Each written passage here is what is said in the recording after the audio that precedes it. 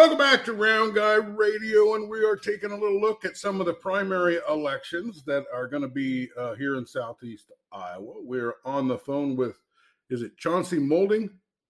Yes, sir. Chauncey Molding. Okay. So you are currently the Jefferson County Attorney?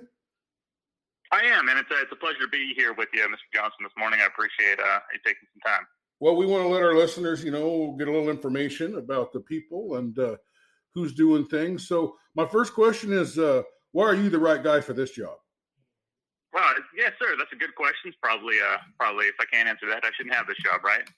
I'm the county attorney. I took this position in January of 2019, so I've been going up against my first re-election campaign. Been doing it just about 4 years, and in the last 4 years, I think we've had some pretty good successes in my office. I ran on a platform of doing a number of things to change the way things have been done as far as prosecution and law enforcement. I think we've been able to tick a fair amount of boxes with that regard.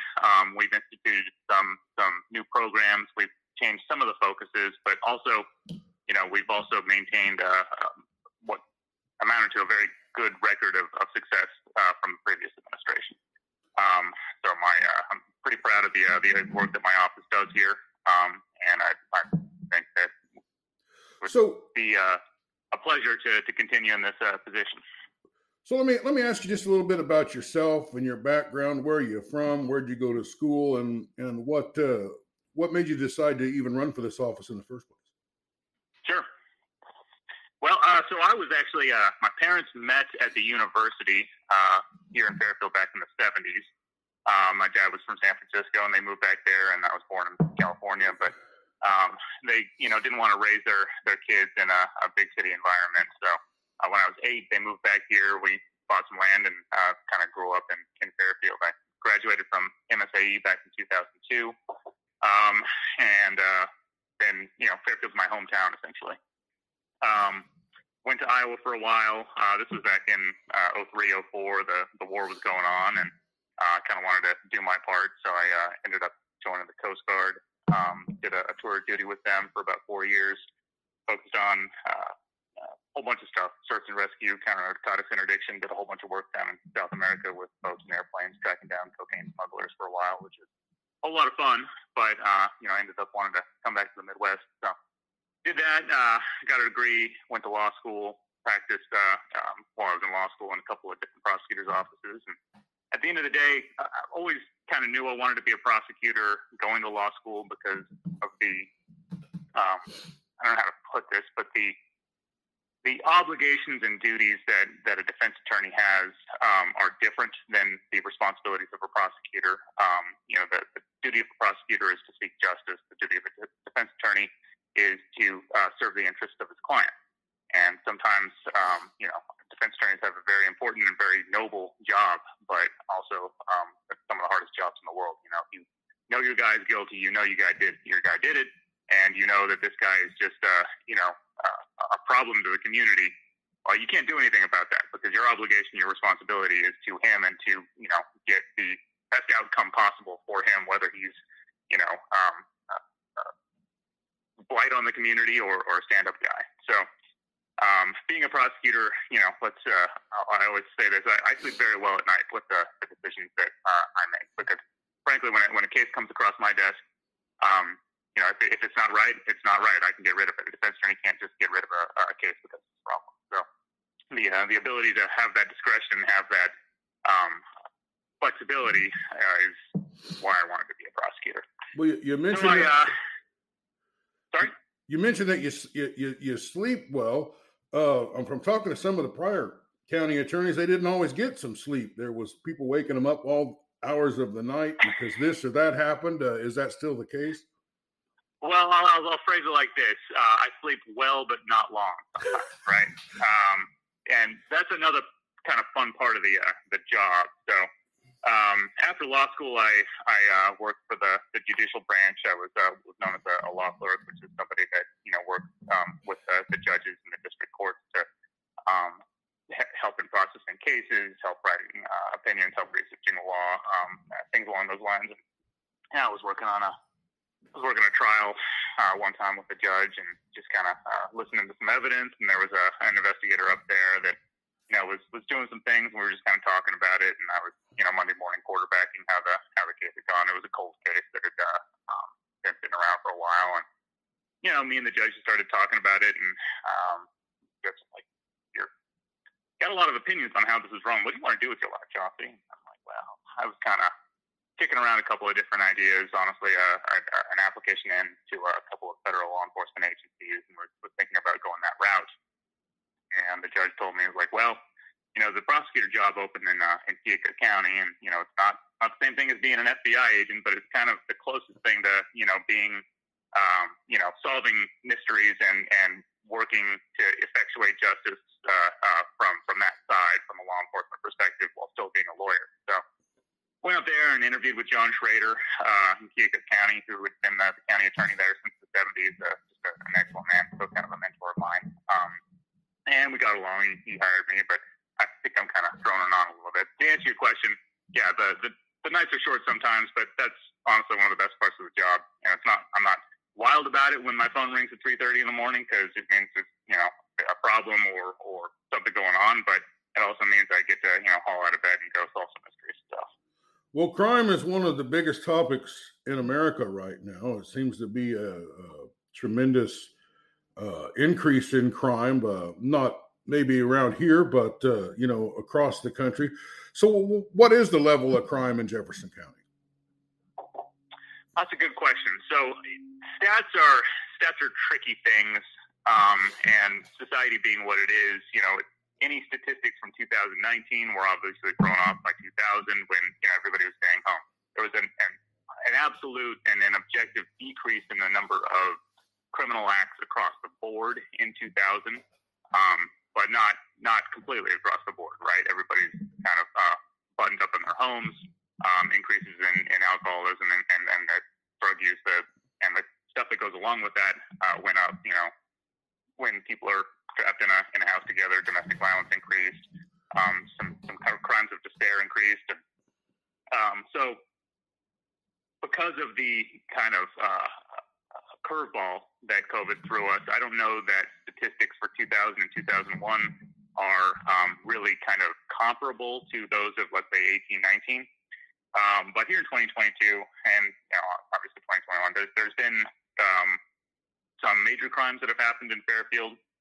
But across I tell this to people all the time, bad things happen on a pretty regular basis. And sometimes they're going to happen to us, right? Sometimes we get lucky. But that just because we're having, some issues come up doesn't mean that the world is a dangerous place here. It just means our attention is focused on it. So I would say that Fairfield's definitely still a safe place to live. And the national crime rates that have been going up, they boil down to us here too, but it's certainly something we're keeping an eye on, but it's not anything that people need to panic about. But certainly something we need to put our attention on and try and focus on addressing some of these issues. So how is your relationship with the Jefferson County law enforcement? Is it a good working relationship? Absolutely. I've got the support of essentially everybody in the law center, except for there's one or two holdouts. But my relationship with the peace officers in this county is fantastic. Well, I think that would be essential, is a good working relationship with the law enforcement. Absolutely. The guys on the line, they call me, and they've got my cell phone. They call me all the time, and we've got an excellent working relationship. They know that they can count on me for anything that comes up. Well, after a couple of years of shutdown, alcoholism and drug use in America has skyrocketed. And we're seeing a lot more alcohol and drug-related crime, and then a lot of this fentanyl that comes across the border unchecked all the time is sometimes winds up in the veins of the teenagers around here. And I've had a lot of parents that lost a lot of my friends that had children that have gone, lost their lives to that, or to suicide, or to a lot of the other problems. Is there any effort or anything that can be done on your side or the law enforcement side to try to address these issues, or try to get a hold of them? Or maybe is there some rehab facilities or something around that can help some of that?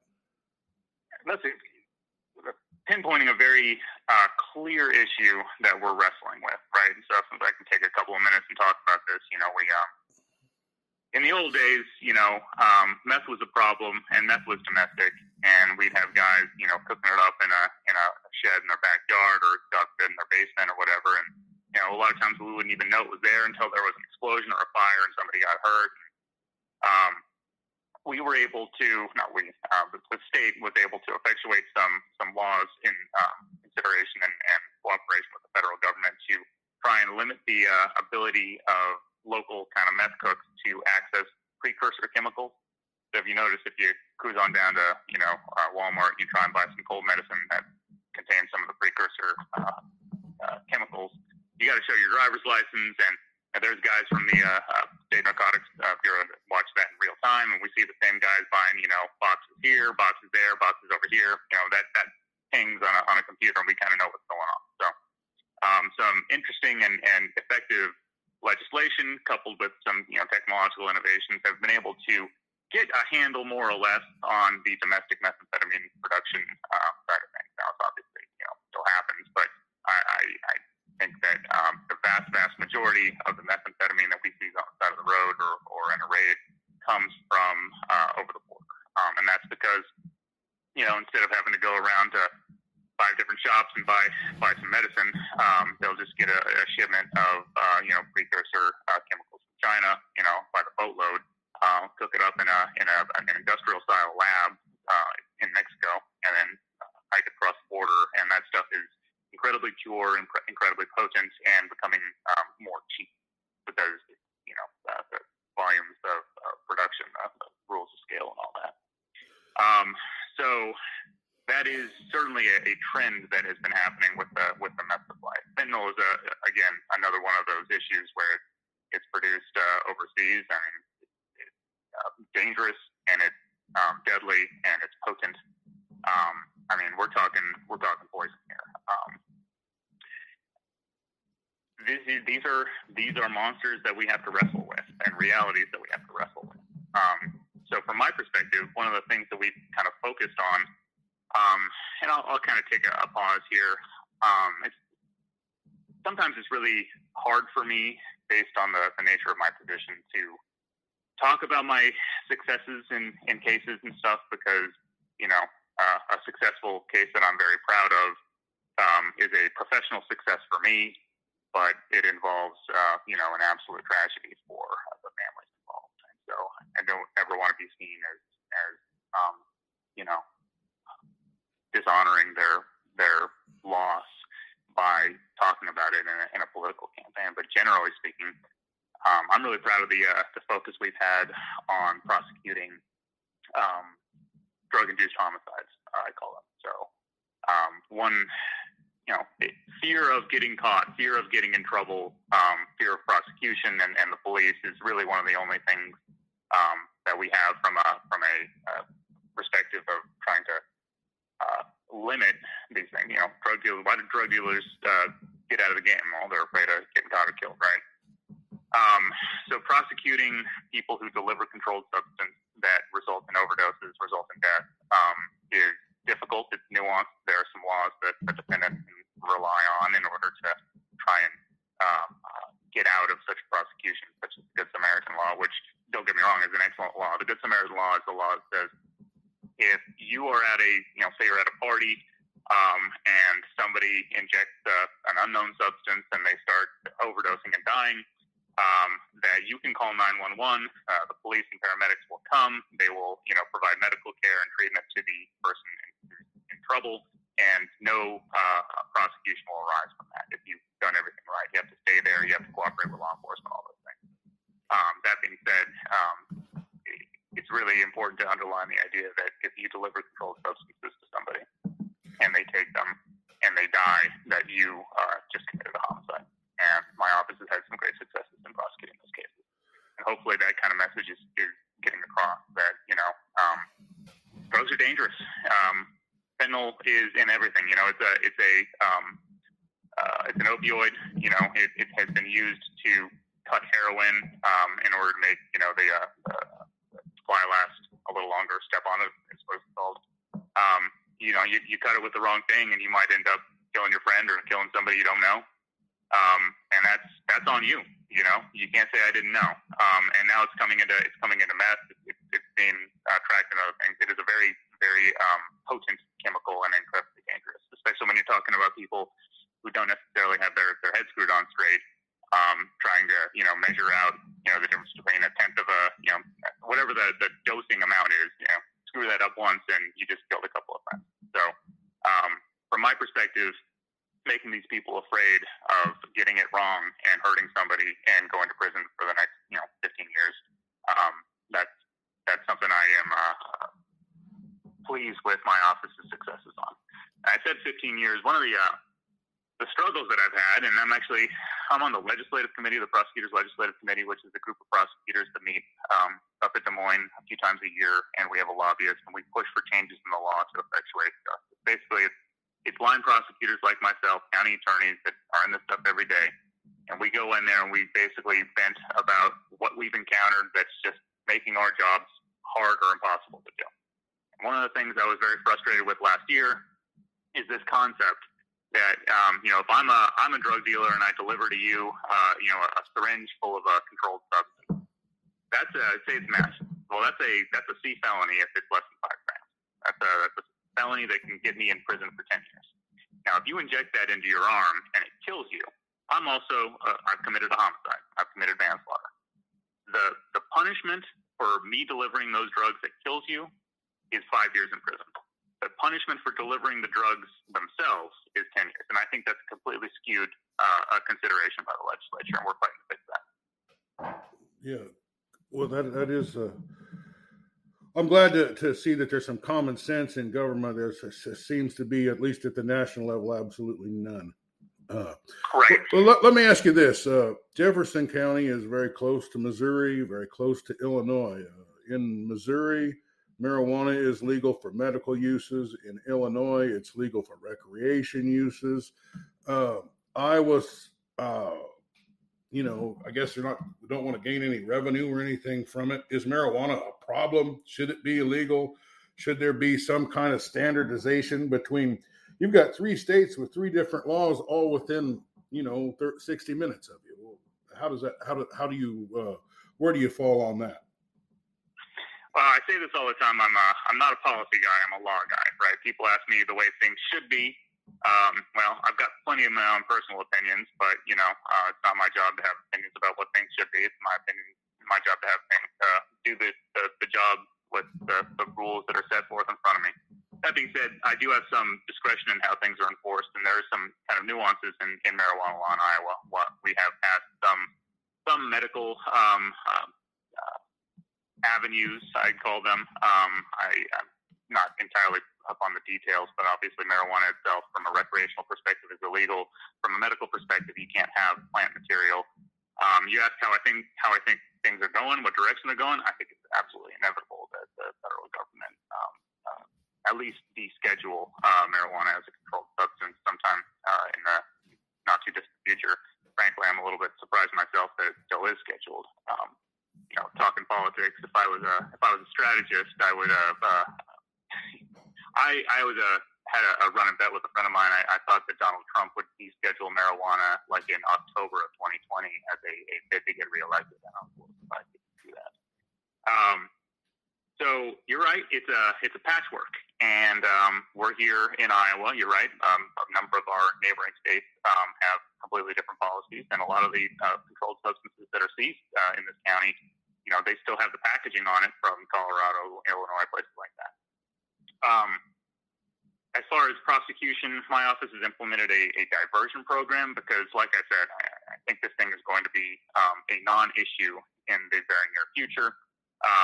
And the diversion program was intended to prevent people who are caught with small amounts of marijuana from having that on their record if they're able to jump through a couple of prescribed hoops, get a substance abuse evaluation, provide a clean drug test, pay off the cost of prosecution, cost of court, apply with any necessary or ordered treatment from that substance abuse evaluation. And if they can jump through a set of hoops provided by them by the lawyer within a set period of time, 6 months, then they will have their case. dismissed and they can have it expunged. And so that goal, because the law is still the law in Iowa, it's still a crime. But that goal is to essentially minimize the damage of anybody having possession and getting caught up in a legal realm with that. Oh, You ask, is it a problem? It's a problem like alcohol's a problem from my perspective. It's something that is, it's not something that should be glorified or glamorized.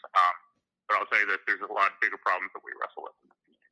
okay. So another problem that seems to have been the last couple of years affecting the problem was we have these, what starts out to be a peaceful protest that gets out of control. And we see sometimes millions of dollars worth of damage. I remember, there was a group of people that went to Oklahoma that tried to start a bunch of problems, and the law enforcement just crushed that. Then you got these other cities that just let it go. Just have the CHOP district or whatever. You know what I mean? Where do you come down on all this protesting becoming? Where was that in Oklahoma? I'd like to read about that story. Yeah, I saw it on the news that they kind of stopped it. But people do have the right to protest, but they certainly don't have the right to pick up a brick and throw it through a window or hit an old man with a 2x4. I know we haven't had so many of those kind of protests here, but Mr. Johnson, we have freedom of speech and freedom of assembly in this country. We don't have the freedom to start fires and throw bricks. I'll tell you that much for sure. Well, that's right. I recall in June of 2020, there was a protest that was organized. I guess it was a protest or rally, whatever you want to call it. I think sometimes the linguistics on these things don't really matter. But, words are obviously important. It was a bunch of people that were getting together to express their constitutional rights to assemble and protest. I made it very clear to the assemblers and organizers of that operation that we're not going to have any fires in Fairfield, Iowa tonight. And I think that assembly was peaceful. Anybody who's going around starting fires and throwing bricks would have had the weight of the world come down on top of them. We don't put up with that. That's good in my opinion. I mean, I hate to see that kind of thing just get started, But right. Well, we've been talking to Chauncey Molding. Is that correct? Yes, sir. And he is a candidate for Jefferson County Attorney. He is the current Jefferson County Attorney running for re-election. When is the primary? So that's a little complicated. The early voting, they call it early voting. They call it absentee voting. It starts on May 17th. While they call it absentee voting, you can do it in the courthouse. So you can do it just like you would normally. Otherwise, on June 7th is the actual date of the primary. That's where you would vote in your regular precinct. And so it's a Democratic primary. Me and my opponent are both on the Democratic ticket. So in order to vote in that primary, you need to be a Democratic, registered Democrat. However, you can become a registered Democrat on the date of the primary if you wanted to be involved. But if you're a registered Republican and you wanted to stay a registered Republican, you wouldn't be able to voice your voice in this election. So I'm asking that anybody that's interested in this race kind of take a look at those dates. May 17th is when early voting starts. June 7th is the primary, and you can change your voter affiliation at the date of the primary if that's something you're so inclined to do. Well, we've enjoyed talking to you. Is there anything that we didn't get to talk about that you wanted to talk about? Being the prosecuting attorney in the town you grow up in has to be one of the best jobs in the world. I'm proud of the work that my office does. I would love to be your county attorney for another 4 years. Thank you for your time, sir. Well, we sure appreciate having you on the program. You were very upfront, forthright, and people heard what you had to say. They can like it or not like it, but they can't say that you didn't give them a chance to hear you. And we here really appreciate that. I stand by my word on these things, right? I mean, one of the natures of my job is to, you piss people off. It's kind of, if you're afraid to do that, you shouldn't have this job. But anybody who's got an issue with it, I would be happy to discuss, because frankly, I think that I have an obligation to be available to the people that have problems with the way my office is run, Well, let's end this up. I'm going to ask you a question. That's what do you do to blow off steam, or what do you enjoy? Do you like baseball or fishing or playing pool? What do you do when you need some downtime? I like to ride motorcycles fast and watch football. Well, those are two activities I certainly approve of. Well, yes, sir. This has been Round Guy Radio with a little election information. We really appreciate you being on the show. Thank you for being on the show. Thank you, Mr. Johnson. Have a good day. All right. This has been Round Guy Radio with news that you can use that won't give you the blues. And thanks for listening.